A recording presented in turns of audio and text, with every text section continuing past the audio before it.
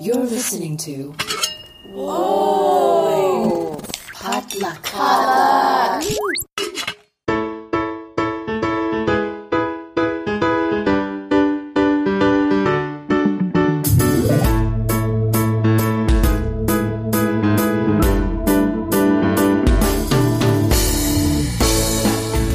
And welcome back to Books and Boba, a book club and podcast featuring book by Asian and Asian American authors. My name is Marvin Yue. And my name is Rira Yu. And it is Happy Halloween, Rira. Did you have a good Halloween? I did. I went to a friend's house, and they live in a neighborhood where there's a lot of Halloween traffic. Like little kids? Little kids to like teenagers. And we needed 3 sets of couples because like there were so many trick-or-treaters. Like while one couple would go and like buy more candy while like the other 2 would like pass out candy. That just sounds stressful. No, it was cute. That sounds like work. I don't want like that. My house is like in a dark street. No kids ever come, and it's awesome. I don't know. I like seeing trick-or-treaters because it's nostalgic because back when I was a kid, there was like trick-or-treat parties. You would go with like your schoolmates, and I feel like kids don't really do that anymore. Well, now it's like group like led excursions, I feel like. Yeah. You have like a horde of kids.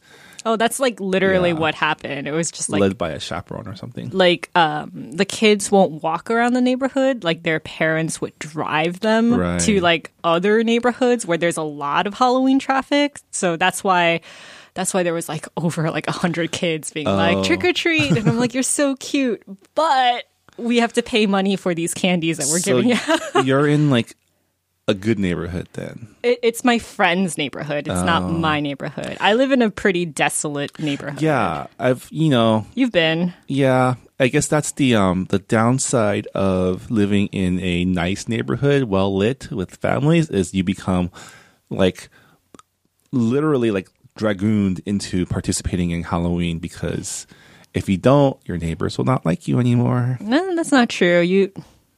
Like, they're just going to be disappointed. I mean, if you don't put Christmas lights on, then you're in trouble. Because I feel like with those suburban houses, if you don't have, like, Christmas lights on, your house kind of looks sad and kind of brings down the neighborhood mood.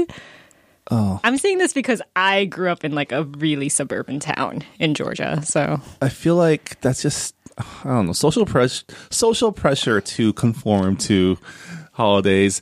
As long as they're putting the lights after Thanksgiving, it's fine. But if any Christmas lights are up, I'm okay with Christmas lights. Just don't put like reindeers or snowmen outside in your front yard, because Christmas lights are pretty like all year round, really. But my friends have been literally emailing me, DMing me, and like tagging me on Facebook posts of all the Christmas stuff they see, just because they know that like it drives me crazy. Yeah, it's your pet peeve. It's just, like there's a whole holiday in between Halloween and Christmas. I remember like growing up, because my parents didn't know what Thanksgiving was. We would just eat like hot wings or like Korean fried chicken, and that was our Thanksgiving dinner. My family, we went to another family who, we went to our first Thanksgiving dinner at another family friend's place because they wanted to show off the new house, and they made this turkey, this big meal, and my mom and dad were there, and they were like, we can do this. We can do this better. Competition, right? Yeah. I mean, now my family is super American, and they do the whole like Thanksgiving dinner party with like the whole like table setup with tablecloths and candles and inviting people over. And this happened after I went to college. So like for me, I was like, oh, Thanksgiving has never been a holiday that we celebrated. Right. And then my mom got really mad one year because I said, oh, I'm going to spend Thanksgiving with Dan's family because they're really big on Thanksgiving. And my mom was just like, but we have Thanksgiving dinner with like these 2 other families. And I'm like, when did this happen? Like, when did you become like when did you conform to this holiday? See, we were the opposite. I feel like we don't do Thanksgiving dinner as much anymore, mainly because my parents are out of the country. Well, yeah. In your family, what's like the Asian thing, the Asian addition to Asian Thanksgiving? edition. My family, we have a couple of Korean side dishes for Thanksgiving. Like we have japchae, which is like these clear noodles that you kind of fry. We have bulgogi, and then like my parents get really upset that whenever I can't make it to Thanksgiving now, now that I'm an adult, because I usually bring like 2 casserole dishes, and they get really upset. They're like, because like last year I went to Thanksgiving dinner and I didn't cook anything. I just came with like a bottle of wine, and my parents were like, "Where's the food? Why didn't you cook it?" And I was like. I was busy. I don't have time to cook like 2 different dishes, and they were very disappointed. So I love how Asian families who adopt the tradition of Thanksgiving dinner also adopt the tradition of getting the family fights. Oh yeah, during all Thanksgiving. the time, which is why it's super awkward because no one can leave the table. You're like chained up, and it's just like, oh man, if someone could just pick up kimchi and just like slap it across someone's face, that would make things a little bit more entertaining. But it's just really awkward when you see people just kind of like politely like throwing insults. Yeah. In a really passive aggressive way. This is Books and Boba, I know. a book club podcast About Thanksgiving and awkward Asian family dinners. As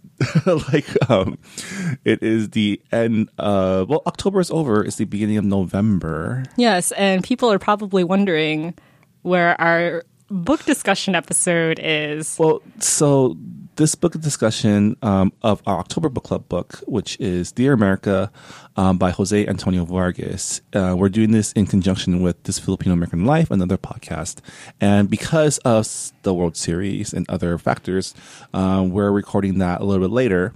But since we want to get an episode to you at our normal first week of the month time period, we're going to do a check-in on the latest book news, book deals, and, in Asian American publishing, Rira has put together her amazing list that I should really help out with, but I don't. It's okay. I mean, I sent you the email at 2:30 in the morning? That's true. Yeah, I was procrastinating. I was really into this Netflix series, and when I checked the time, I was like, "Oh crap!" What are you watching? It was called Love and Sex Around the World. Okay. It's a new series on Netflix, and it's a documentary series. And I'm really into documentaries, so I watched the first 3 episodes, and I was Have you seen American Vandal? It's my favorite show. It got canceled. I know. I felt so betrayed. I was like, "How dare you? It's the best thing on Netflix." Yeah. I like it more than Making a Murderer and House of Cards. Its flagship series on Netflix. I liked it better than those, so I was really upset. I feel like you're into mockumentary stuff. I love mockumentaries and documentaries.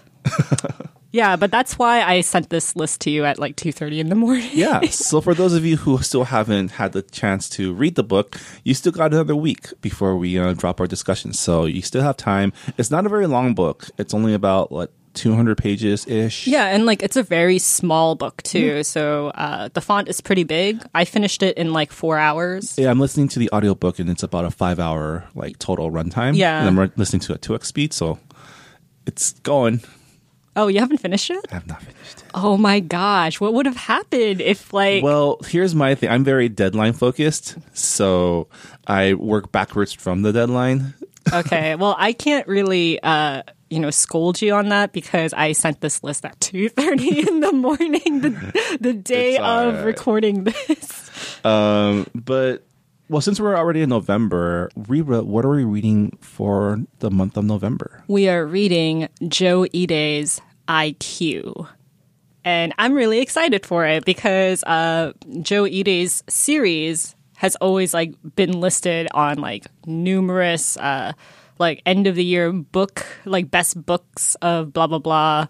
And I remember when Righteous was nominated for a bunch of things, and I know the latest book is called Wrecked, and it got really good reviews as well. So is this part of a series? Or? Yeah, it's the first book in a series. Okay. And it's mystery. You have kind of a a modern day Sherlock. That's what has been pitched to me. So Okay. I'm really excited. I love detective novels, and it's good to go back into a genre book. Yeah. It's been a while since we've done like a crime thriller too. Yeah, it's been a while. Yeah. That's cool. So the book is IQ, and it's been out for a while, right? So you should Yeah, be it's able to been a get it number pretty- of years. Yeah, it's definitely should be out on pretty paperback. Yeah, I'm looking forward to picking it up and reading it. But without further ado, and before we get on to any more tangents, Sorry. let's move on to the latest book deals.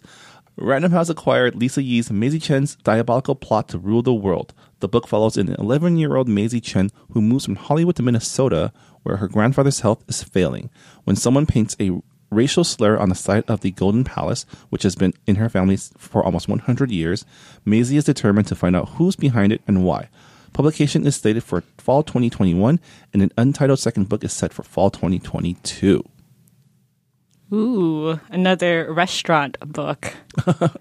I feel like this is on Random House, so it's probably like middle grade or kids. Oh, yeah. Children's. Speaking of Random House, I'm just going to say there's a lot of Random House book deals Mm-hmm. for this month's list. I don't know why, but they've been on a roll Yeah. with Asian American authors. So I you'll be mean, hearing a lot of Random House deals. I don't know if it's connected to Asian August, but it's always good to have more more diverse children's literature, right? More kidlit. Yeah, definitely. Speaking of Kidlit, the next deal is Roaring Brook bought world rights to Lost by Richard Ho. The picture book tells the story of a package and its bumpy journey from sender to recipient. Jessica Lanon will illustrate the book, which is slated for fall 2020. When will they get to the part with the smoke monster and the hatches? Wait, what? The smoke monster What smoke monster? and the others? Lost. Oh, I've never seen Lost. All references just flew past my head. This is the children's version. It's a terrible joke. Sorry. Random House. Another Random House deal. Random House Graphic acquired 2 middle grade graphic novels by Ramina Yi. The first book, The Seance Tea Party, features Laura, a girl who's facing growing up. But when she meets a neighborhood ghost, the choices Laura has to make about facing the future grow more difficult. Publication is scheduled for 2020. Sounds like a Goosebumps story. I know. Love it. Next up is Little Simon bought world rights to Selena Yoon's new novelty series, Wag My Tail, which invites readers to wag different animals' tails using a simple, sturdy pull tab. The first title, Halloween Kitty, is slated for summer 2019, followed by Easter Bunny and Christmas Kitty. Christmas Kitty? You know, whenever I've had these books with little pull tabs, they would last like a month at most. I never really had those types of books. I had a really good, I had one that was Care Bears themed. And that book is hanging on by a thread. It's like been taped back together by my parents. I actually don't know where it is right now. I'm pretty sure it's been thrown away. My parents gave me a lot of like chapter books and nonfiction books when I was younger. So one of the first English language books that my father bought me was like this children's encyclopedia. And I had one of those too. I had like a dictionary. And like the really yeah. funny thing is like they're not like narrative focused, right? They're it's just like not. random chapters on like astrology and stuff like that. So I was like, so that was like one of the first books I read as a kid. So I don't have a lot of picture book experience. I didn't read Dr. Seuss until I was like in like Really? in like college. I had all the like the Disney picture books, the ones that come with the read along tape. Oh, yeah, that was too fancy for my family. Yeah, the only times I had Disney things was when they bought like the VHS tapes. That was like my only form of entertainment, like growing up, which is why I don't really get a lot of references. I remember we talked about this in a different episode about my lack of childhood pop culture references. Well, moving on, Random House Graphic bought Trung Lee Wen's YA graphic novel, The Magic Fish. The book is an intergenerational story about an immigrant mother and her son who is trying to find the best way to come out to his parents. Through telling each other fairy tales, they're able to find common ground. Publication is scheduled for 2020. Now, this is the same Trung Lee that's Trungles on Twitter, Yeah, right? Trungles. Yeah. You should follow them. HarperCollins acquired world rights to author-illustrator Ruth Chan's The Alpacatory, which follows a factory of alpacas who come to the rescue to help with new experiences. Publication is scheduled for summer 2020, followed by an untitled second book. Oh my God, I love alpacas. They're so cute. Aren't they just like, weirder llamas? Yeah, but they're fluffier. And they make really cute plushies. I don't think I've seen a llama plushie or a camel plushie. They're just not animals that They're you not make as into cute plushies. as a plushie. Yeah, because Exactly. alpacas have like the flat face, right? Yeah. Yeah. They're really cute. Carl Rhoda bought Jenny Liu's untitled YA novel about 19-year-old Na, who has grown up in rural China while her parents lived and worked in the city. When her younger brother, the favorite child who moved to the city with her parents, dies unexpectedly, she sets out to learn what happened to him and uncovers more family secrets than she bargained for.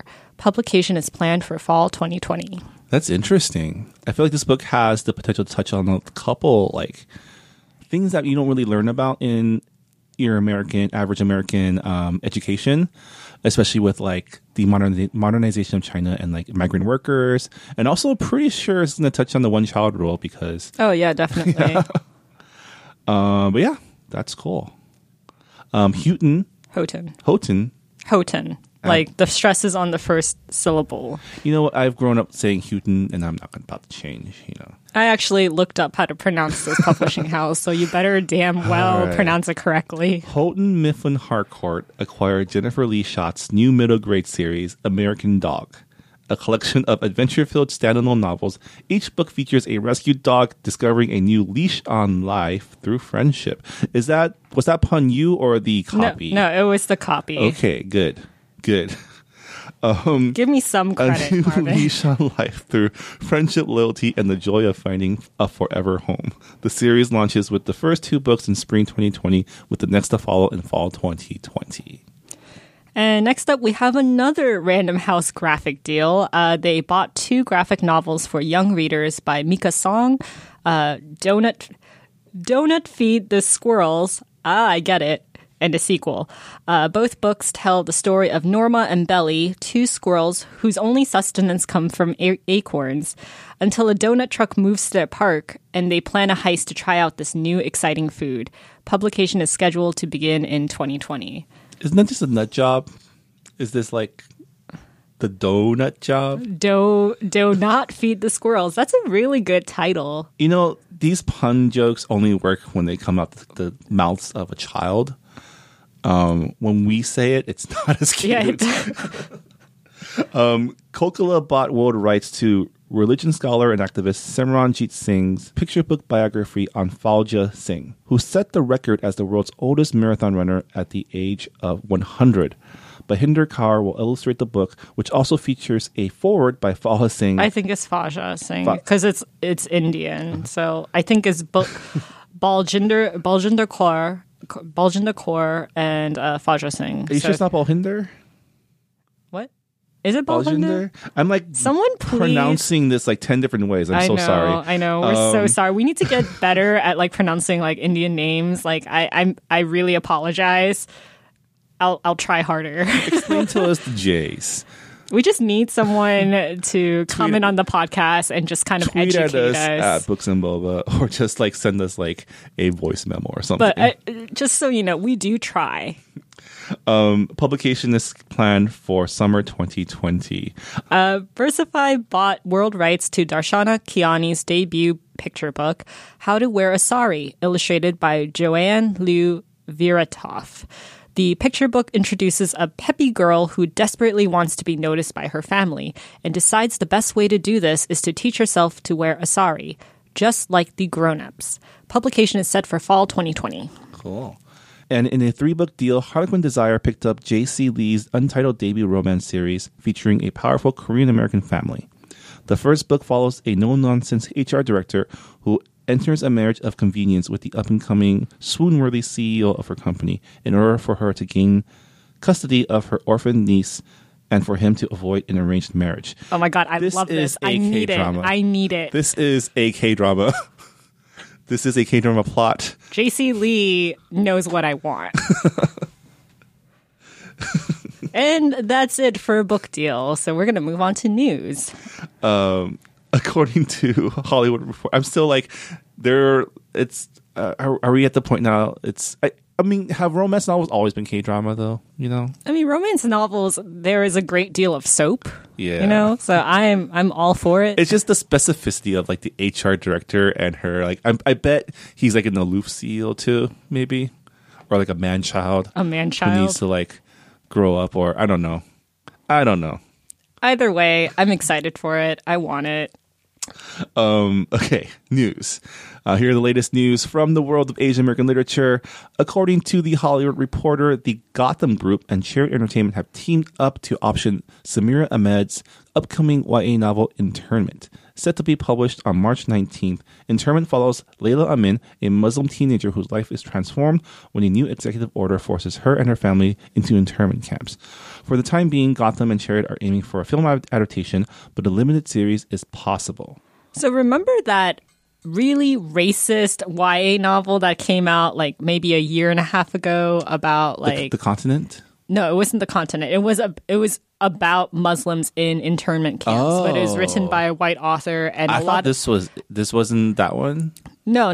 Like I would say this is kind of a response to that terrible book. Okay. So like it was just kind of like, okay, like a white author who hasn't taken the time to do her research and also like doesn't really know how to write that experience. It's kind of like, okay, well, like I'm Muslim, so I'm going to write it. So I think Samira Ahmed really stepped up to create that narrative in a more authentic way. Yeah. I wonder, like, it'll be interesting to see, because I haven't read the book or heard anything about it, but I'm sure she probably did her research on the Japanese internment during World War II and all the like the political machinations behind that, and obviously just like a response to the current times. Oh yeah. But it's interesting, these like socially focused stories coming out in the YA sphere, because did you catch The Hate You Give? No, I haven't watched it yet. But yeah, like it's really nice that change, that message is coming from books, and then the books are being picked up for movies. Yeah. So it really kind of starts on the page, really. Yeah, I mean, Hollywood, I feel like, is desperate for new ideas, and picking up stories from books like makes sense in two ways, right? It makes sense in terms of like these are stories that probably haven't been made in films before, and these are stories, if they're popular enough with a built-in fan base, that'll help you market it, right? So because we've seen success with Crazy Rich Asians, with The Hunger Games, with like pretty much every YA series that gets made into a movie. I mean, these days, when you write a book, you should also have a script handy, probably. I don't know. I mean, like before the book even gets published, it gets optioned. If you have a really good agent for that. Speaking of books being made into movies, this isn't on our list because I checked the news like early this morning. So it's breaking? It's not breaking. I feel like I'm catching up to old news. Okay. Sorry. But it's No. Breaking news. Is there like a slow version of that? Because that's probably like more apt. Old news. Old news. So this is an update on the Kiss Quotient adaptation that's happening. So Pilgrim Media Group, I think that's the name of the company that bought that optioned the book. They got Lionsgate to pick up the development of the book. So it's getting developed into a movie right now. So we have moved on to the second stage of development and production. And I'm really excited for it to be made into a movie. So someone's writing the script. Yeah, someone's writing the script, although they didn't announce who will be the screenwriter. But it will probably take about like 2 years at the very least to get this made. True. Yeah, I've heard a lot about the Kiss Quotient. Mainly from me. From you, from our friend Jess. From like, I mean, it blew up in like the whole like lit community like a couple months ago when it came out. Yeah, the sequel's coming out really soon too. Yeah. So it will be like good timing, I guess. And again, it's great that we're having these books kind of bring up experiences that aren't really, not that they're not seen in films that much, but they're usually portrayed pretty like poorly. Yeah, it's good to see some depth to the characters and their experiences. Yeah. Well, it's the end of the year, so that means a lot of awards are being announced right now. Yeah, or they're starting to pick people for the preliminary rounds. Right. So Publishers Weekly announced their best books of 2018 nominees, or these are the winners? These aren't really awards. Like Publisher Weekly comes out with like their list of best books of the year. So it's not really like an official award. Right. So here are the highlights, right? Yeah, here are like the books that got recognized by this publication. Middle grade, we have Aisha Saeed's Amal Unbound and Kelly Yang's Front Desk. I actually gifted that book to my niece. Oh, really? Yeah. Oh, that's a really appropriate gift for smaller kids, I think. Yeah. For YA, we have Adib Khorram's Darius the Great is Not Okay. I've heard great things about this book. I actually have an ARC sitting on my shelf and I haven't read it yet. I will get on that. Jen Wang's The Prince and the Dressmaker, and A Thousand Beginnings and Endings, and an anthology edited by Ellen O and Elsie Chapman.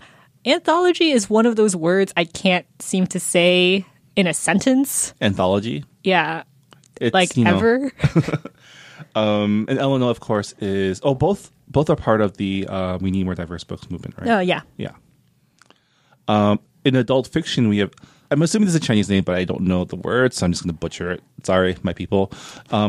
Yang Liangke's The Day the Sun Died, Yukio Mishima's The Frolic of the Beasts, Gina Apostol's Insurrecto, and Michael Ondaatje's Warlight.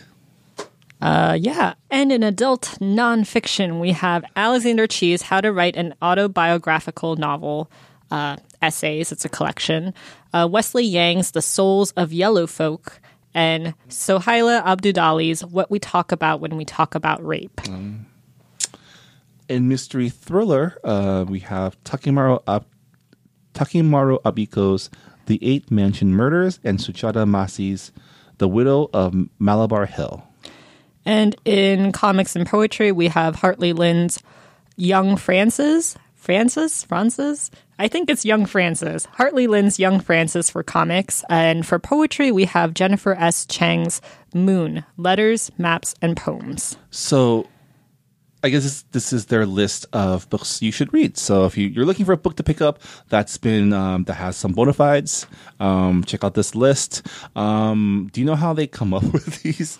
I don't know. I'm guessing that their staff kind of like have a meeting and they just kind of like find a common ground for books that they liked. Yeah. Well, I mean, that's good. I mean, there's a bunch of books here that I haven't heard of yet. So, Yeah, some of them are translated pieces of work. So some of them aren't by American authors. Some of them are from overseas and they were translated, which is still kind of impressive because translated works, most of the time, you don't really hear about them until they win an award. Cool. And there's a Goodreads competition going on right now, too, right? Yeah, a Goodreads Choice Awards. There's a lot of Asian authors in the polls right now. And that one is like it's a user-generated, voted. If you have a Goodreads account, you can vote for your favorite books. So you should just go down and vote for anything anything with don't Asian do author. that. There are some great books that aren't by Asian authors. I feel like you should just go with your gut I am feeling. a team player. Oh man. And our last piece of news is Gillian Tamaki won the Governor General's Literary Award for Young People's Literature Illustrated Book. That's a category. For her children's book, They Say Blue. She first won the award back in 2014 with the graphic novel This One Summer, which was written by her cousin, Mariko Tamaki. And it's kind of a big deal because they both won, Gillian and Mariko, they both won this award twice. And it's really rare for Canadian authors to win this award twice. This is by the way, like a Canadian award they give out to English and French language books that came out in Canada. So Cool. Yeah. Yeah. Congrats to them. And if you're wondering why their names sound familiar, they wrote this graphic novel called Skim, which is kind of really lauded in the Asian American literary community. So you might have seen their work on Twitter and other recommended lists. And I guess that'll do it for the news for this episode of Books and Boba. Happy November, everybody. Are you doing NaNoWriMo this year?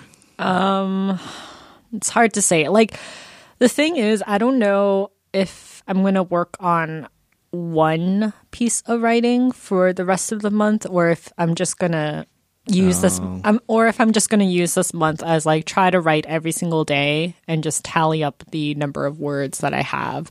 I know that's not really what NaNoWriMo is, but like for me, it's been such a long time since I've written in prose that like, and also not even just like prose, I feel like I've kind of lost a lot of confidence in my writing. So I just really need to doing it. I feel like I just need to like get back on that metaphorical bicycle and just kind of like try to remember how to write in prose and just be okay with making a lot of bad sentences and not beat myself over it too much. But I'm not really pressured to write a novel for this month because I just feel like that's too much stress and anxiety for me. But if you're doing NaNoWriMo and you're planning to write the first draft of your novel, good luck.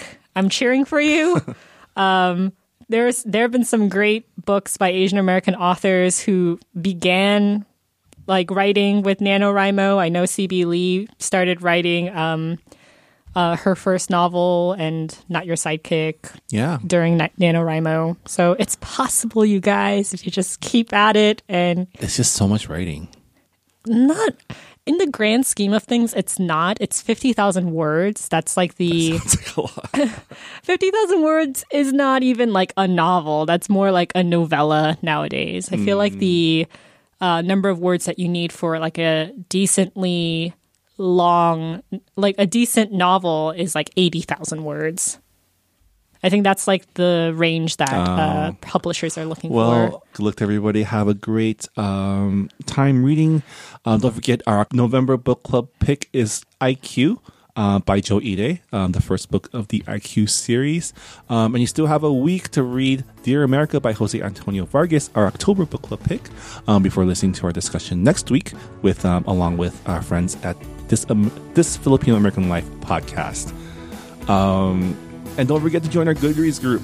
We'd always love to have you and have more people discuss books with us, especially if you're reading stuff that we're not reading. It'd be cool to hear like what you think about other books that we've been mentioning. Like send us books that like let us know what books you're reading, and if they're by an Asian or Asian American author, just like slide into our DMs, and we love to talk to them because we like talking to authors on this podcast. This podcast is a proud member of the Potluck Podcast Collective, a collective of Asian American hosted podcasts featuring voices and stories from our Asian American communities. Check out our other great shows such as the Collabcast, First of All, Big Holla's Bruce, Saturday School, and more by going to our website at www.podcastpotluck.com. And this podcast was also recorded at the Potluck Podcast Studios, located within the offices of Visual Communications. Visual Communications, of course, is an organization that supports Asian American filmmakers and media artists through their programs such as the Art with Camera Fellowship and the Los Angeles Asian Pacific Film Festival, the biggest Asian American film festival in the city of Los Angeles. And happy November, Rita. I really hate holiday months.